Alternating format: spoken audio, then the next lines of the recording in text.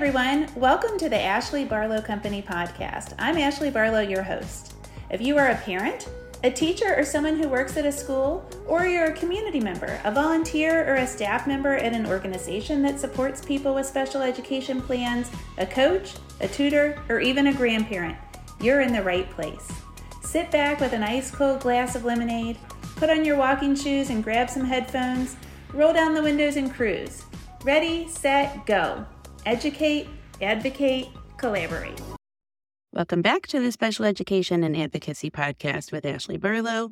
I'm Ashley Barlow, and I'm so happy you're here.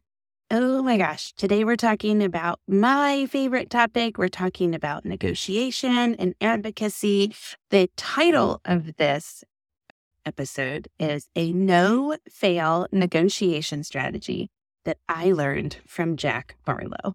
And let me tell you, Jack is one of the most effective negotiators, one of the most effective advocates that I have ever met in my entire life. And there's no secret as to why this is. It's because Jack is a really, really empathetic kid with an extremely high emotional intelligence. Jack connects to people. He draws people in. He really is a people person. This is a little complicated, by the way, because Jack also has social anxiety that has set in. So up until the age of about, 11 or 12, this was really, really obvious. Now it's very, very complicated because Jack connects with people and he draws people in and he wants to be with people, but his social anxiety kind of gets in his way.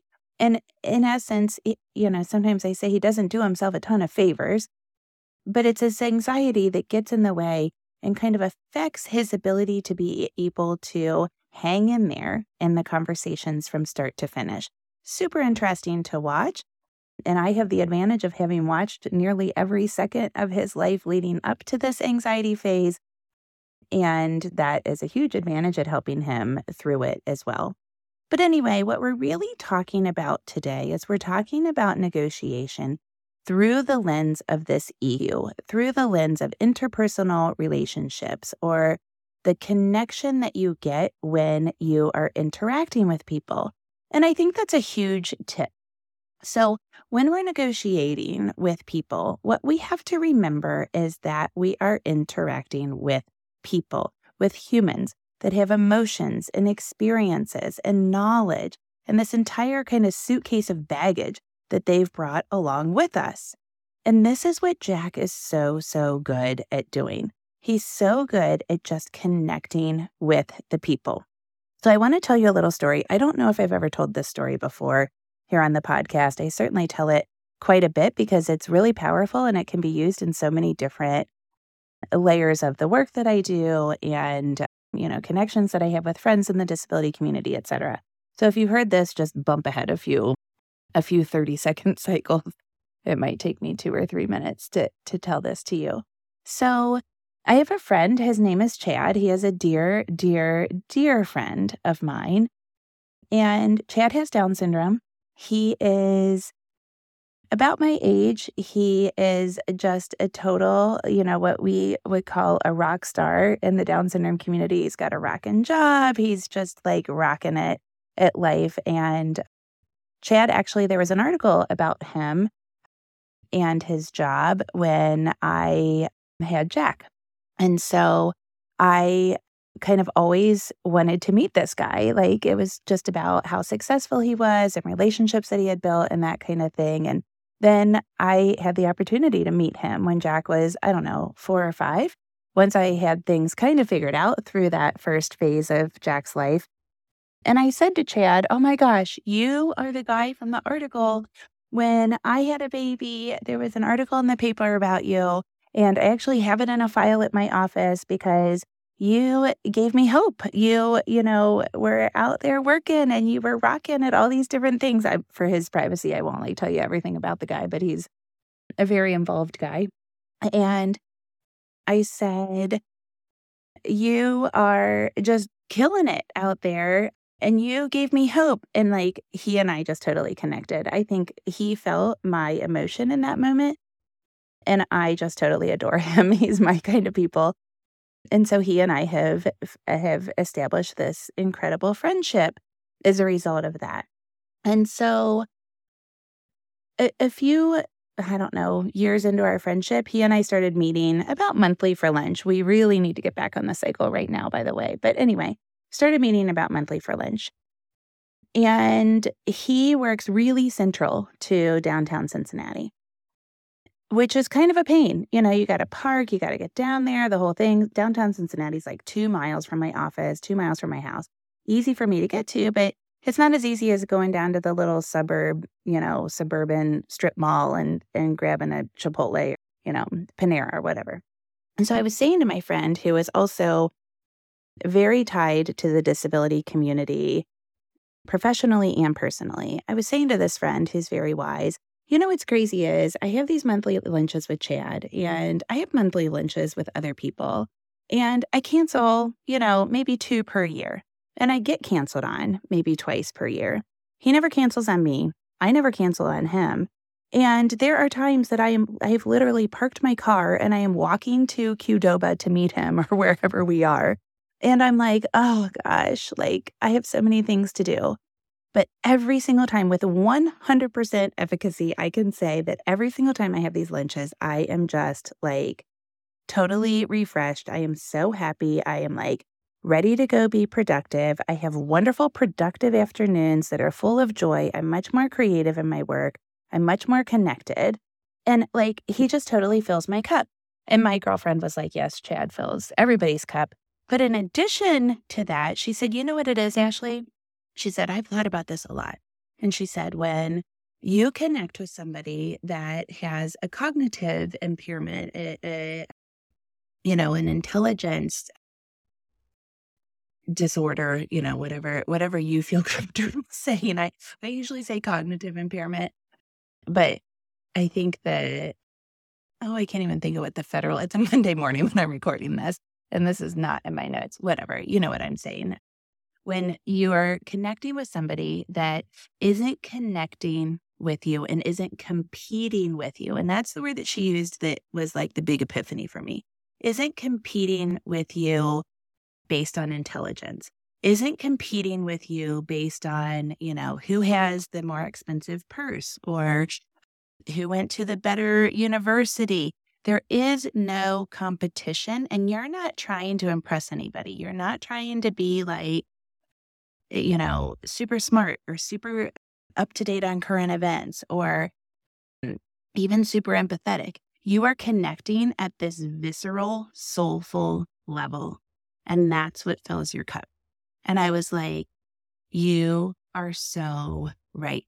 We connect at this visceral, soulful level. I don't have to have any pretenses. I've gone to lunches. When I used to teach at a university, I would literally read the Wall Street Journal online so that I could then go into the basically faculty lunchroom and connect with the professors and like be up to date. And of course, I enjoy reading the Wall Street Journal and the New York Times and those sorts of things. But like, I was doing it so that I could connect with people. And in high school, I actually got a magazine called College Sports Magazine because I like sports, but also it gave me something to talk to my guy friends about. It gave me a little bit of context to talk to them about.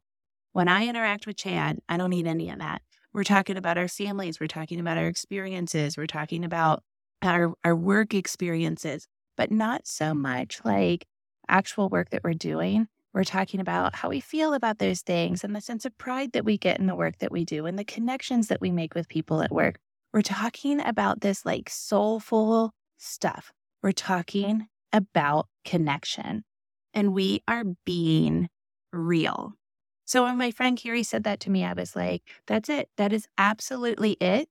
And man, can we learn a lot about other relationships by just being real, by connecting people, by stripping away the need to be the smartest or smarter or smart, right? Like stripping away all those superlatives, all those comparatives, all of those adjectives.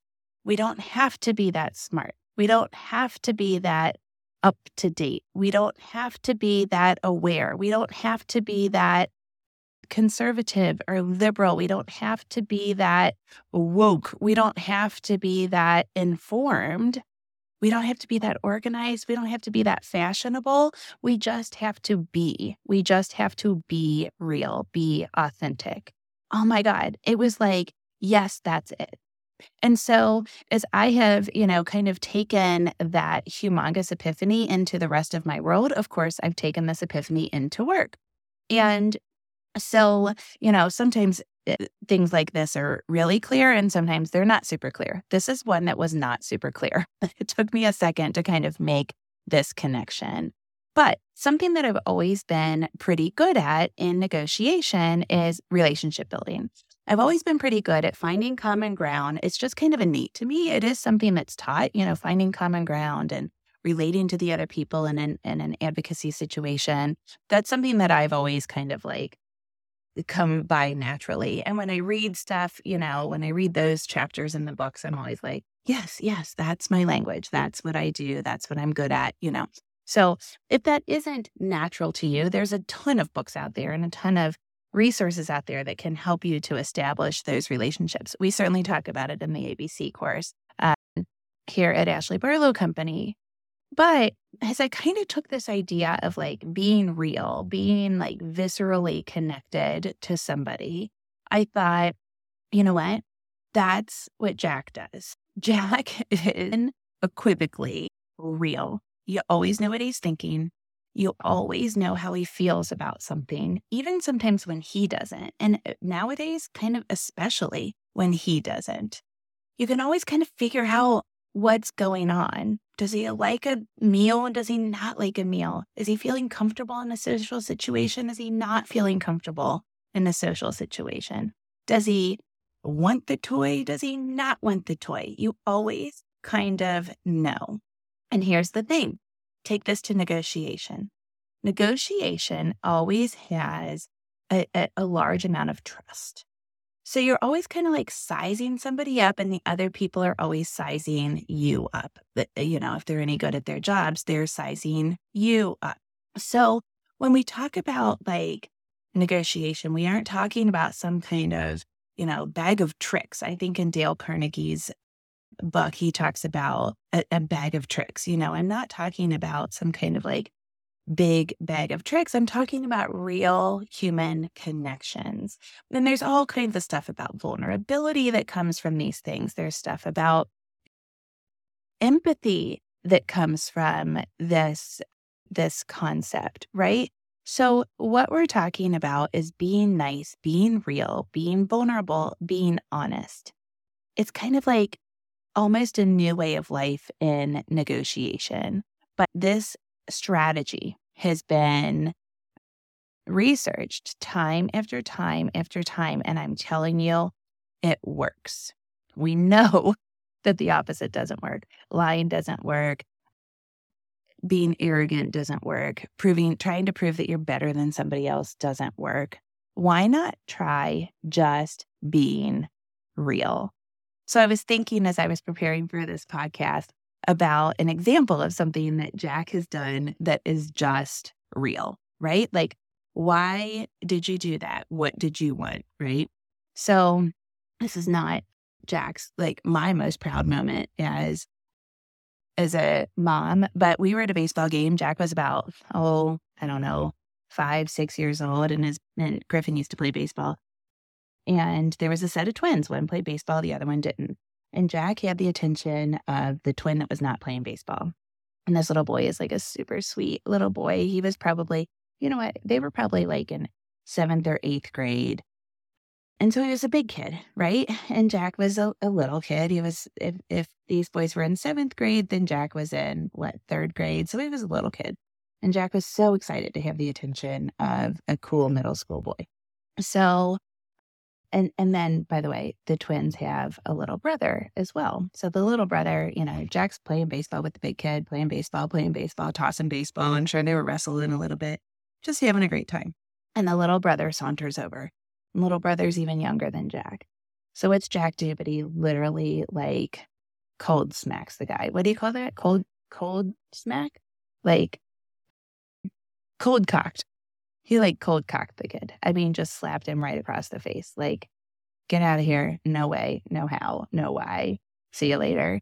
Just slapped him across the face. Now, remember, he's impulsive and he was aggressive for a while. But I remember that this was like not in a time period when he was behaving that way. So I asked, of course, the rhetorical that you're never supposed to ask, why did you do that? And Jack goes, because he's not my friend. Now, nice? Absolutely not. Real? You betcha it was. And so Jack and I had this really good discussion. All of a sudden, like in the snap of a finger, I knew that what he was saying was, I wanted to play with the big kid, and the little kid walked in, and he's not my friend. I was playing with my friend, and he interrupted. So incredibly real. And how refreshing is that? There was nothing to sort through. There was nothing to try to figure out. It was so, so real. Of course, in Jack's case, it was also offensive. And so we can layer on 1,000 things as adults with average intelligence or with above average intelligence. We can layer on so, so much. But in Jack's world, there is so much to learn from just being real. Now, with his EQ, he actually oftentimes will, connect with people in this kind of soulful, visceral way. And then he'll hit you with something that's real. Something like, I don't want to do that. Or I do want to do that. Or would you do this with me? And you're like, gosh, that's refreshing. There was no pretense there. We knew exactly what you were looking for. We knew exactly what you wanted. We knew exactly what you were doing the whole darn time. This realness involves such a humility. It involves such vulnerability. And it is so easy once you are just real. There he is knocking on my door. Okay. I hope that negotiation strategy helps you. I hope you have a great week. I will see you next week. Same time, same place. Have a great week.